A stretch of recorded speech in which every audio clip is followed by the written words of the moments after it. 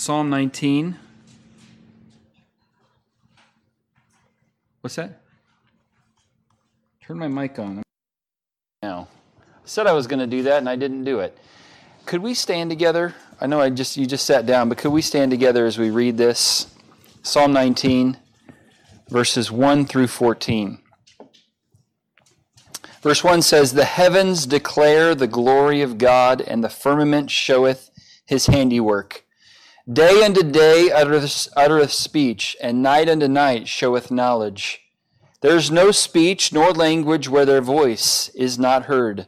Their line is gone out through all the earth, and their words to the end of the world. In them hath he set a tabernacle for the sun, which as a bridegroom coming out of his chamber, and rejoiceth as a strong man to run a race. His going forth is from the end of the heaven, and his circuit unto the ends of it. And there is nothing hid from the heat thereof. Well, the law of the Lord is perfect, converting the soul. The testimony of the Lord is sure, making wise the simple. The statutes of the Lord are right, rejoicing the heart. The commandment of the Lord is pure, enlightening the eyes. The fear of the Lord is clean, enduring forever. The judgments of the Lord are true and righteous altogether. Oh, more to be desired are they than gold, yea, than much fine gold, sweeter also than honey and the honeycomb. Moreover, by them is thy servant warned, and in keeping of them there is great reward.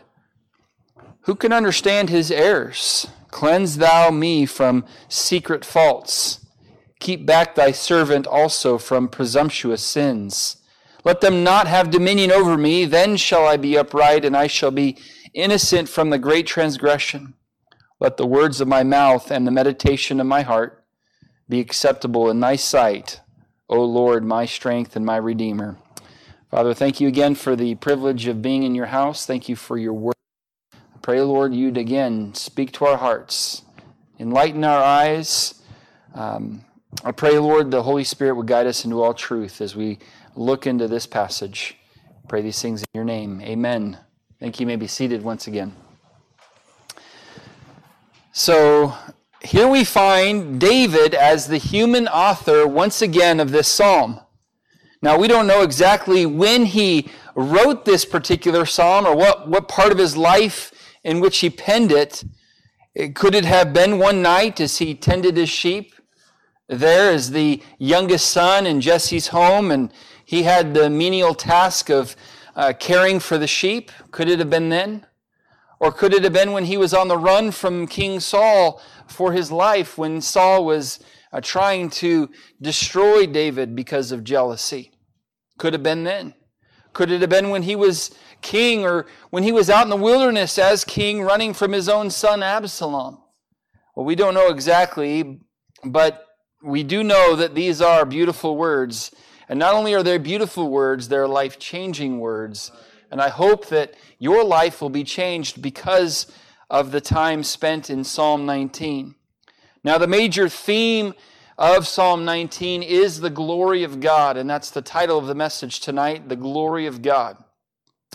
Now, the word glory here means that which constitutes the glory or honor of God.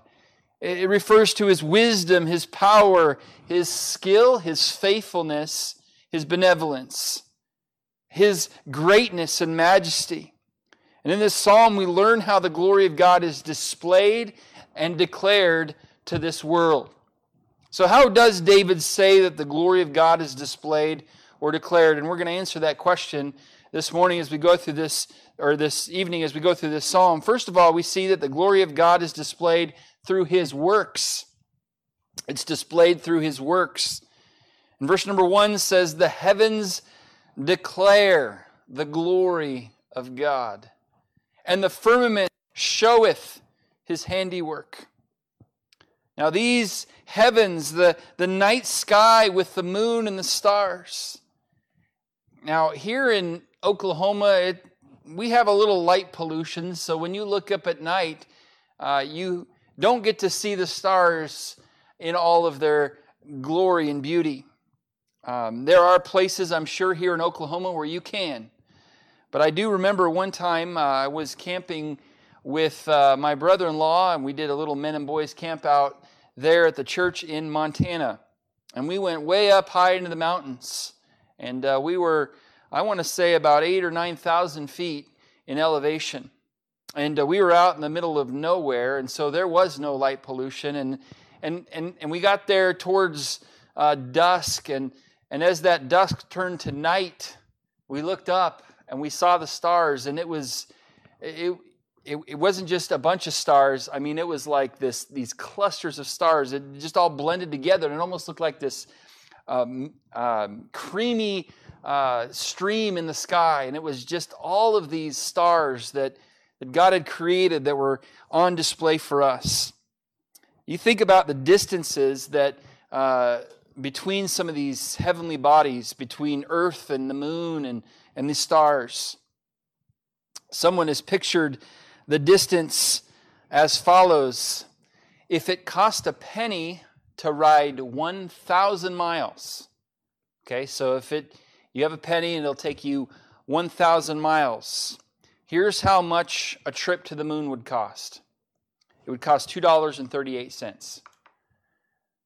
If you had 1 penny for every 1,000 miles, so it cost you $2.38.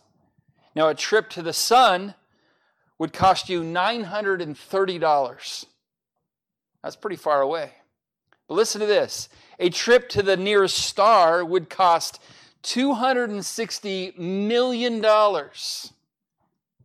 Friend, that means that star is pretty far away. It's actually, I looked it up, this star is 4 light years away, which equals to 23.5 trillion miles away. That's the nearest star. Unbelievable. Now, the Bible says that the heavens cannot be measured and the stars are without number. Before the invention of the telescope, man could only see a few hundred stars at the most. Yet today we know that the stars are innumerable and that space is seemingly infinite. It's been calculated that there are 300 billion stars in our Milky Way galaxy alone. In 1999, observations by NASA astronomers using the Hubble Space Telescope suggested that there are 125 billion galaxies in the universe. Okay, we're the Milky Way, and the Milky Way is so vast in itself. And yet they estimated that 125 billion galaxies, not just stars, galaxies, not just planets, galaxies. Well, the most up-to-date star count was announced in July of 2003, and it could be, there could be a more recent one, but the article I read here said that the star count was 70 sextillion observable stars. That's 7 with 22 zeros after it. Now, the team of scientists that produced this figure included a bunch of different guys here. I won't go through all their names, but the study, which is considered 10 times more accurate than previous ones, was a part of the world's largest galaxy survey. The team did not physically count the stars. Okay, that would have taken a while, too long. But instead, they used some of the world's most powerful telescopes to count all of the galaxies in one region of the universe, and then to estimate how many stars each galaxy contained by measuring its brightness. They then extrapolated these figures out to the whole universe visible through the telescope. Through telescopes. This massive figure, of course, probably covers only a tiny percentage of the actual stars. Scientists actually believe that there are more stars in the universe than all the grains of sand on the earth. Isn't that amazing? Doesn't that blow your mind? It's kind of unbelievable, but that's actually the facts. And to think that God gave only 5 words to describe his creation of these stars on the 4th day, where the Bible simply says he made the stars also. Amazing. And yet all of these stars are sermons pointing to the glory of God. I want us to see here this display of his works. First of all, I want us to see here that it is a continual display. Verse number 2, look at this. Day unto day uttereth speech, and night unto night showeth knowledge.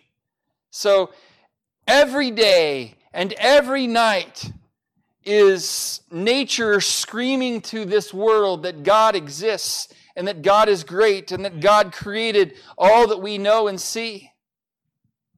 Every day and every night is a sermon pointing to the glory of God. It is ever on display. It's a continual display. From the very first day Adam and Eve were alive, they looked up into the skies and saw the same stars that you and I get to see. Think about that. Adam and Eve saw the same stars that you can see tonight. They got to see them. Amazing. You see, this amazing display of God's glory has always been on display. So it's a continual display. But it's also a universal display. Verse number 3 says, there is no speech nor language where their voice is not heard. Say they don't have speech, they don't have language, but everybody knows what they're saying. The Bible says in verse 4, their line has gone out through all the earth, their words to the end of the world. Look, not everyone can see the wonders of the Grand Canyon. How many have been to the Grand Canyon? Okay, a lot of us have. Most of us have.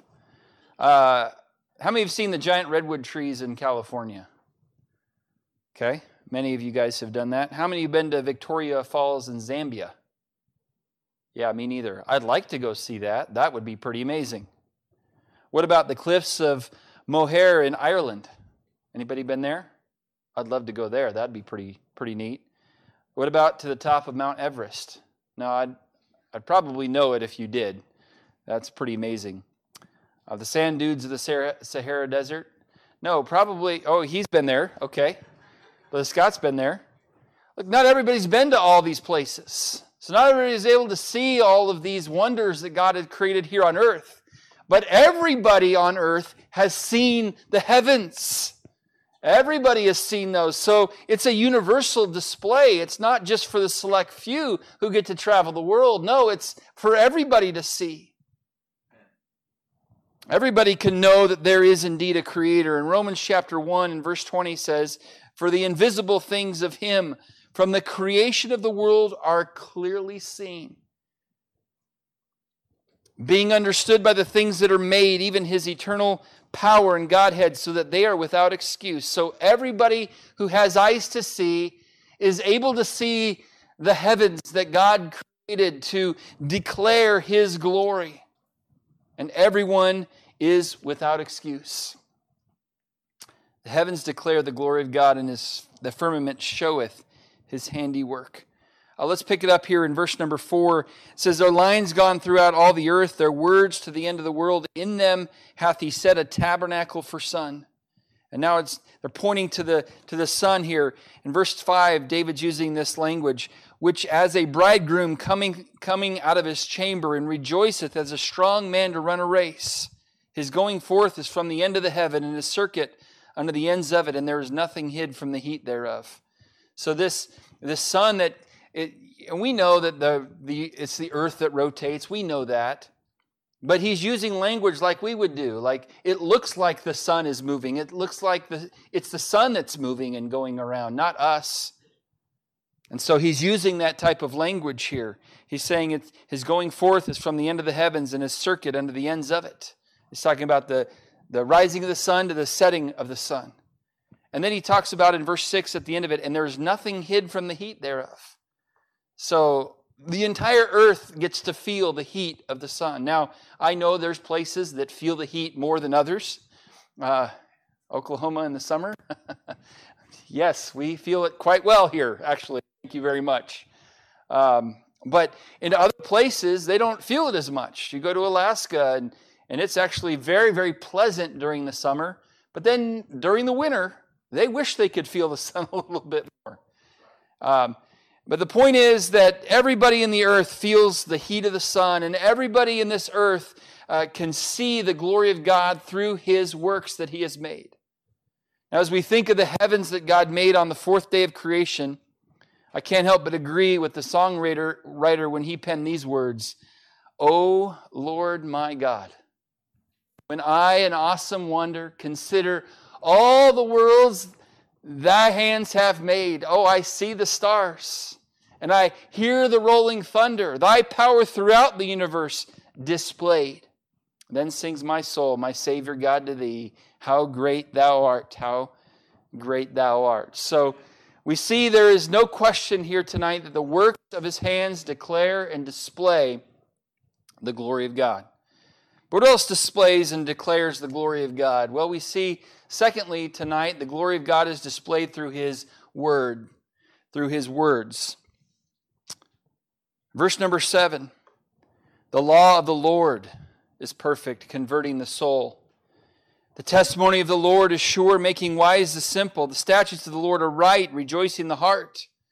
The commandment of the Lord is pure, enlightening the eyes. The fear of the Lord is clean, enduring forever. The judgments of the Lord are true and righteous altogether. More to be desired are they than gold, yea, than much fine gold, sweeter also than honey and the honeycomb. So the Word of God declares his glory just as well as the creation does.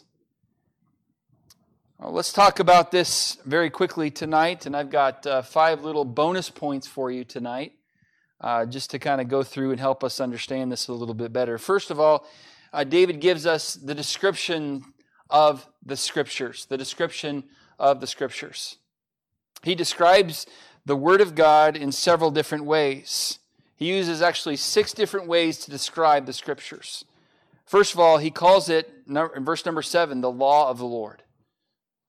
So the Word of God is also referred to the law of the Lord. Now, what does that mean? It refers to the command. It doesn't just talk about the commands of God, but it includes all that God has revealed to teach and to guide us. So it's not just, thou shalt and thou shalt, or thou shalt nots. It's also our guidebook for life. This is our blueprint for how to live a life that pleases God and is for our good. And you follow the Word of God, you're going to stay away from a lot of heartache and a lot of drama. And not a guarantee that you're not going to have any problems, that's for sure. But I'm telling you, this is the guidebook, and this is the law in which we should follow with our lives. So it's referred to the law of the Lord. It's also referred to the testimony of the Lord in verse number 7, the testimony of the Lord. The fact that this is God's witness to us. So it's referred to as the testimony of the Lord. It's also talked about as the statutes of the Lord in verse number 8. And also in verse number 8, it's described as the commandments of the Lord. These are the different things that God has given us, the things that we should do and should not do. He has given it to us in that way. Then he's also referred to it as the fear of the Lord and also the judgments of the Lord. So there's 6 different descriptions of the Scriptures here in these few verses. But then I want us to see here the definition of the Scriptures, because he kind of defines what these are. And he defines the Word of God here. 8 different definitions in this passage of the Word of God. David here says that the Word of God, the Scriptures, they are perfect. In verse number 7, the law of the Lord is perfect. In other words, it is complete as a revelation of divine truth. It is complete as a rule of conduct. It's complete. It's done. We don't need to add to it. We don't need to take away from it. In fact, if we do, God promises to either add curses to us or take our name out of the book of life. He takes it very seriously when we tamper with the Word of God. And so it's perfect, it's complete. And that's a good thing to help us understand tonight, is that the Word of God is perfect and complete. It's also sure. Verse 7 again, the law of the Lord is perfect, and then going down, it says the testimony of the Lord is sure. It's sure. When you are talking to somebody and they go, "Are you sure?" And you say, "I'm absolutely sure. I'm 110% sure. I promise I'm sure." Well, the Word of God is something that is far greater than any word of man. It's completely sure. Psalm 111 verse 7 says, the works of his hands are verity and judgment. All his commandments are sure. They're settled. They're right. They're good. They're perfect. A lot of these kind of mean a little bit similar as the others, but they are a little different to some degree. All right? How else did he define the scriptures? It's perfect, it's sure, it's right. Verse number 8, the statutes of the Lord are right. They're correct.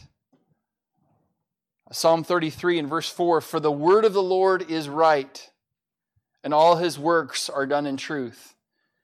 By the way, notice it doesn't say the word of the Lord is left. Just saying, okay. That's a little political joke for you. Cooper, I'm relying upon you, buddy. You got to help me out here. It's not happening, though. That was that bad. Okay, thank you. Okay, thank you. So the word of the Lord is right, and it means it's always correct. It's always going to... You argue with the Bible all you want, you're going to be wrong. Remember, let God be true and every man a liar. So God's word is right. Go ahead and argue with, there's multiple ways to get to heaven. Go ahead and argue that. You're wrong. There's only one way, and it's through Jesus Christ. Amen. Right? See, the word of God is right. Okay, what else? The word of God is pure. He defines it as pure. Verse number 8 again. The commandments of the Lord, the second part of the verse, the commandment of the Lord is pure, enlightening the eyes. It's pure. Psalm 12 and verse number 6, the words of the Lord are pure words, as silver tried in a furnace of fire, purified 7 times. So the words of the Lord are indeed pure. There's no defilement in it. There's no dirt in them. There's no minor little error here and there. No. It's completely pure. My wife, one fun fact about my wife, actually it's a very sad fact for me, she does not like pickles. So please pray for her. Does anybody else not like pickles? Oh.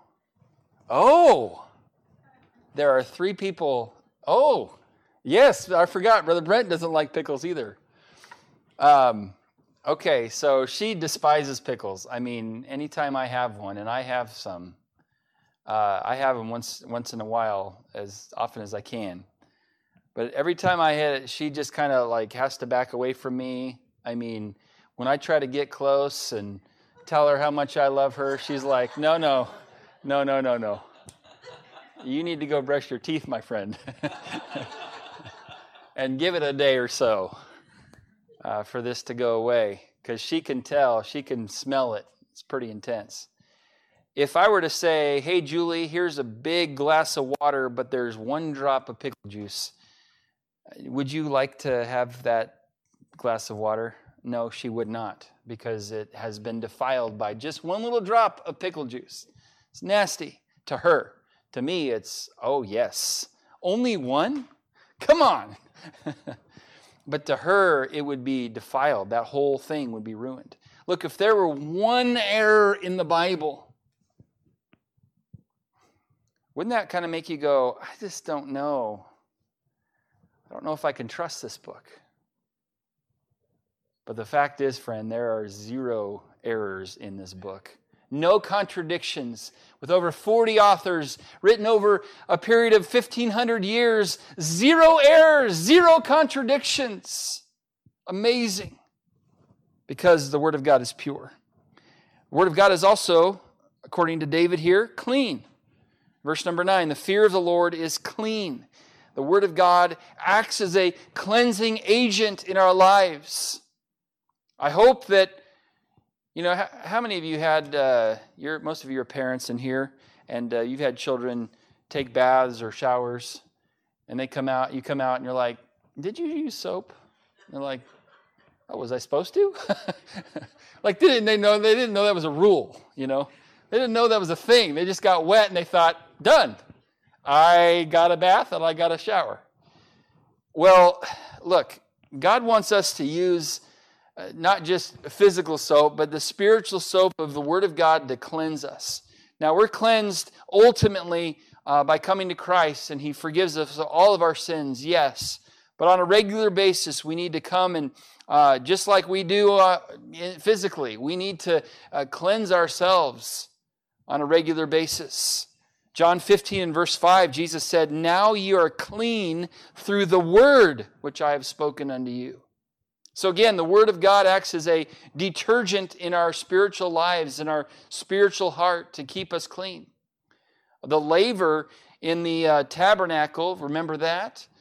When those priests would come and do their ministry there in the tabernacle, they had to wash their hands in the laver, in that brazen laver.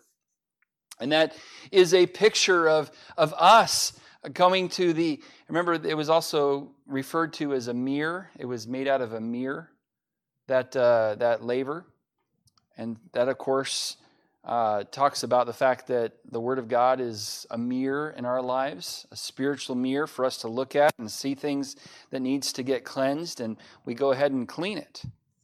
So the Word of God is defined here as clean. It's also defined as enduring. There's a couple more here. I'm trying to get through these. We'll see what we end up with. Enduring.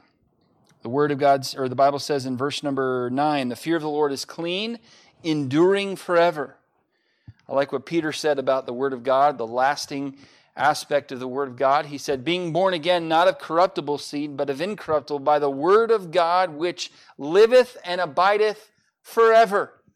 For all flesh is as grass, all the glory of man is the flower of grass. The grass withereth, and the flower thereof falleth away. But the word of the Lord endureth forever. And this is the word by which the gospel is preached unto you."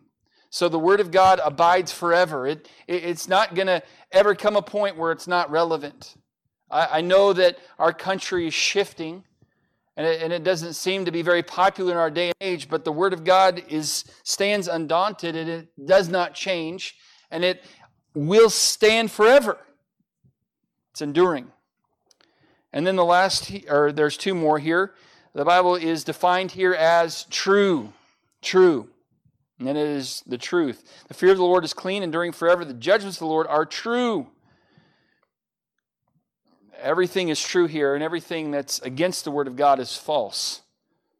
Psalm 119, verse 160, "Thy word is true from the beginning, and every one of thy righteous judgments endureth forever." There's the enduring again. But thy word is true from the beginning, and I would say even the beginning of thy word is true. Including when God says in Genesis 1:1, "In the beginning God created the heaven and the earth." That part is true, and everything afterwards, all the way to the end of Revelation, is true. And it's also righteous. I like what the Bible says here in verse number 9. "The judgments of the Lord are true and righteous altogether." They're just righteous altogether. So that's the definitions of the Scriptures, but let's look thirdly here at the design of the Scriptures. The Word of God was not given just to increase our knowledge, though hopefully we do have a good knowledge of the Word of God. Hopefully we do have a biblical knowledge in our hearts and minds. But it wasn't just to increase our knowledge, it was meant to change our lives. Well, how does it do that? Well, let's see here, 1, 2, 3, 4, 5 ways in which the Scriptures change our lives from this passage right here alone. First of all, it converts the soul. Verse number 7, back up to verse number 7. "The law of the Lord is perfect, converting the soul." You see, the Scriptures were written so that you and I would be saved. You and I would have a relationship with God. You and I could know that our sins are forgiven and that we have a home in heaven. The Word of God was written so that we would turn from darkness to light. The Bible says, or Paul told Timothy, he said, "Hey, that from a child thou hast known the Holy Scriptures, which are able to make thee wise unto salvation through faith which is in Christ Jesus." He said, you've known the Holy Scriptures, and they're able to make you wise unto salvation. They're able to convert your soul. That's why I try to preach a lot of Scripture, because I can't convert your soul, but the Word of God can. My words aren't that great, but God's words can convert a soul. I remember the verse in Romans where Paul said, faith cometh by hearing, and hearing by the Word of God. See, the Word of God brings faith, and it brings conversion of the soul. So it changes us by converting the soul. It also, next, makes the simple wise. In verse number 7 again, the testimony of the Lord is sure, making wise the simple. Look, if you're looking for wisdom, certainly God invites us to boldly come to Him and ask for wisdom. And He promises to give us abundant wisdom. He promises to give us liberally the wisdom that He has. Praying for it is not the only way to get wisdom, though.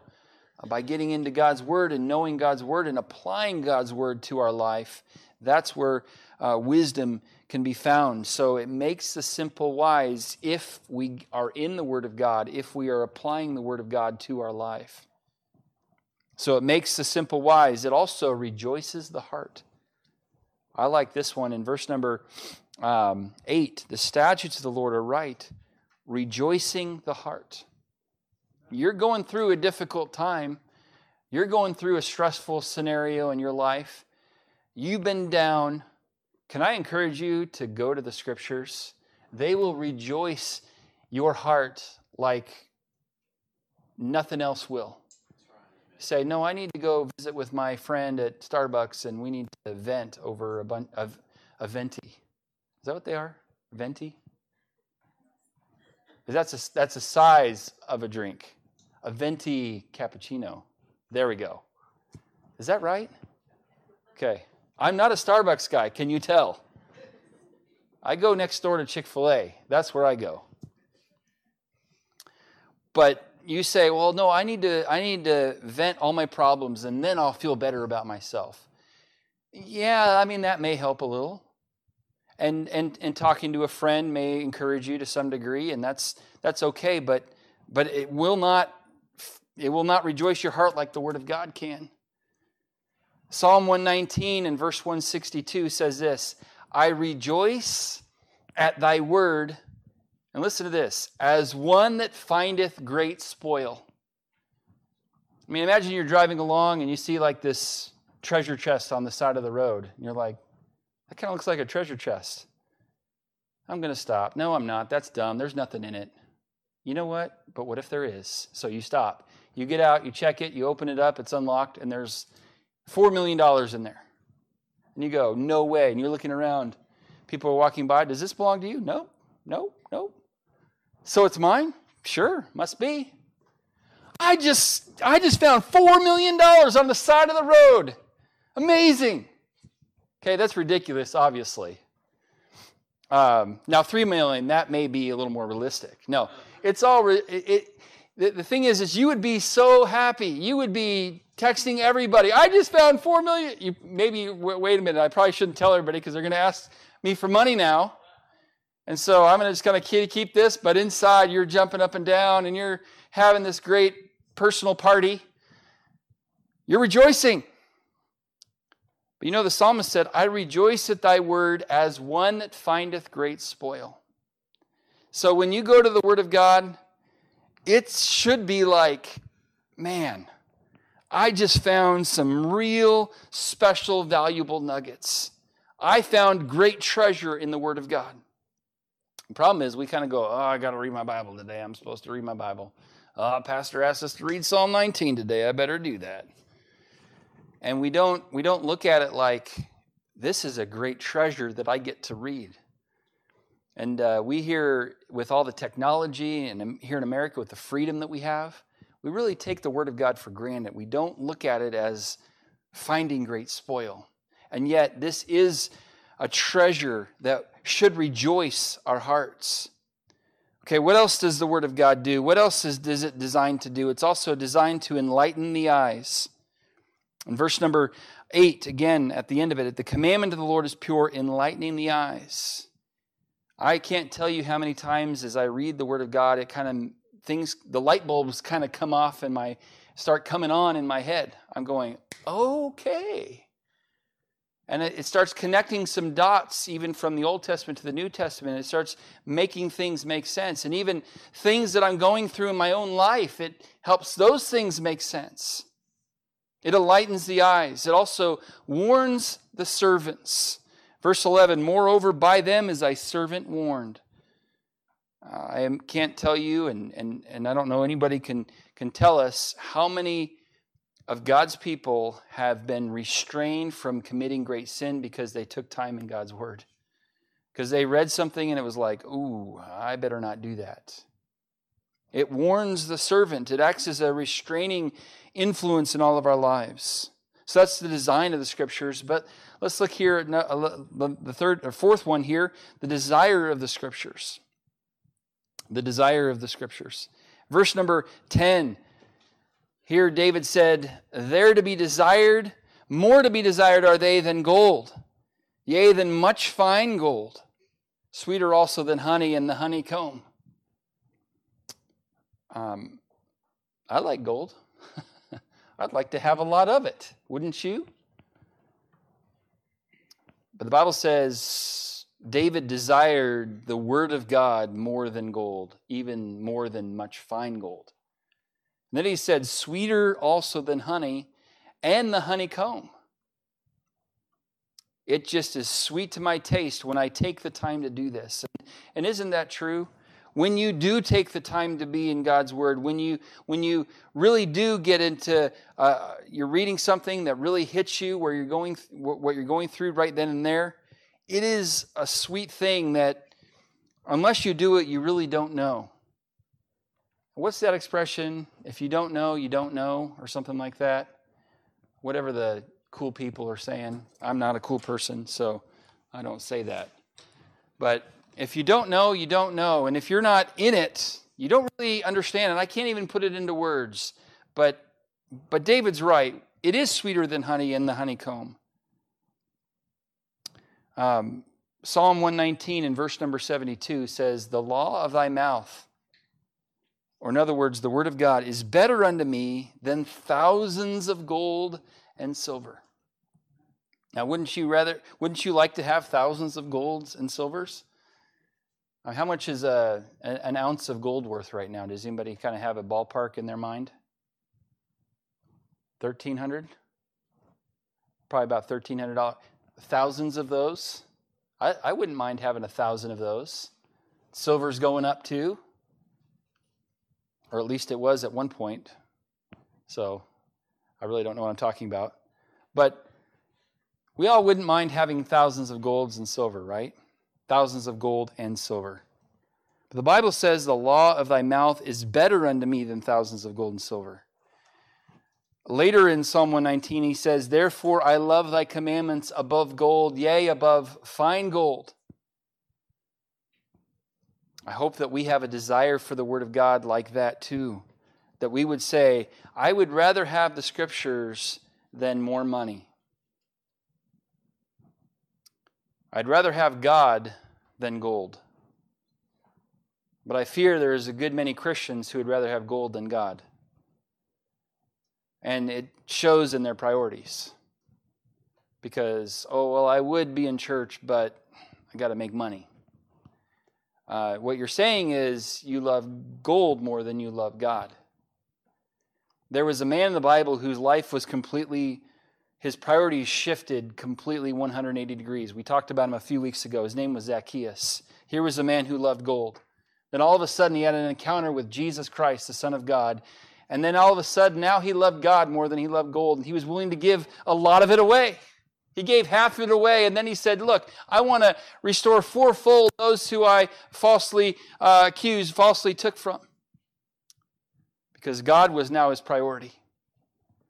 What's your priority? The Word of God should be our priority in our lives as believers, the desire of the Scriptures. And then the fifth thought here is the delight of the Scriptures. And we'll end with this tonight because I want to take some time for the last thought. But the delight of Scriptures. the delight of Scriptures. And that's found in verse number 11. Moreover, by them is thy servant warned. We already mentioned that. And here's the last part of that verse. And in keeping of them, there is great reward. Wow. So when we keep the Word of God, God promises that there's a great reward. Well, I thought we've been talking about in the life of Joseph that when you do right, sometimes it means you go to prison. Yeah, sometimes it does. But it doesn't mean that Joseph didn't have any blessings along the way. In fact, the Lord blessed him mightily in every scenario that he found himself in. Those were the rewards of doing right, and certainly the clear conscience and the ability to lay his head on his pillow knowing that he did what was right. There is tremendous delight. There is tremendous promise for those of us who decide to keep the Word of God. There is great reward. Here's what the Lord told Joshua as he was about ready to take over, leading the nation of Israel into the promised land. Joshua 1:8, this book of the law shall not depart out of thy mouth, but thou shalt meditate therein day and night, that thou mayest observe to do according to all that is written therein. For then thou shalt make thy way prosperous, and then thou shalt have good success. In other words, and in keeping of them, there is great reward. So the Word of God is not meant just so that we know what it says, although I hope we do. We need to be Bereans of old and be in the Word of God and searching daily whether those things be so, and we need to be good students of the Word of God. But not just so that we can win a Bible trivia battle, but so that we can live a life that pleases God. So that we can live a life that declares glory to God. And we'll get a little bit more into that next time. But for now, we'll stop there. And thank you for being here tonight.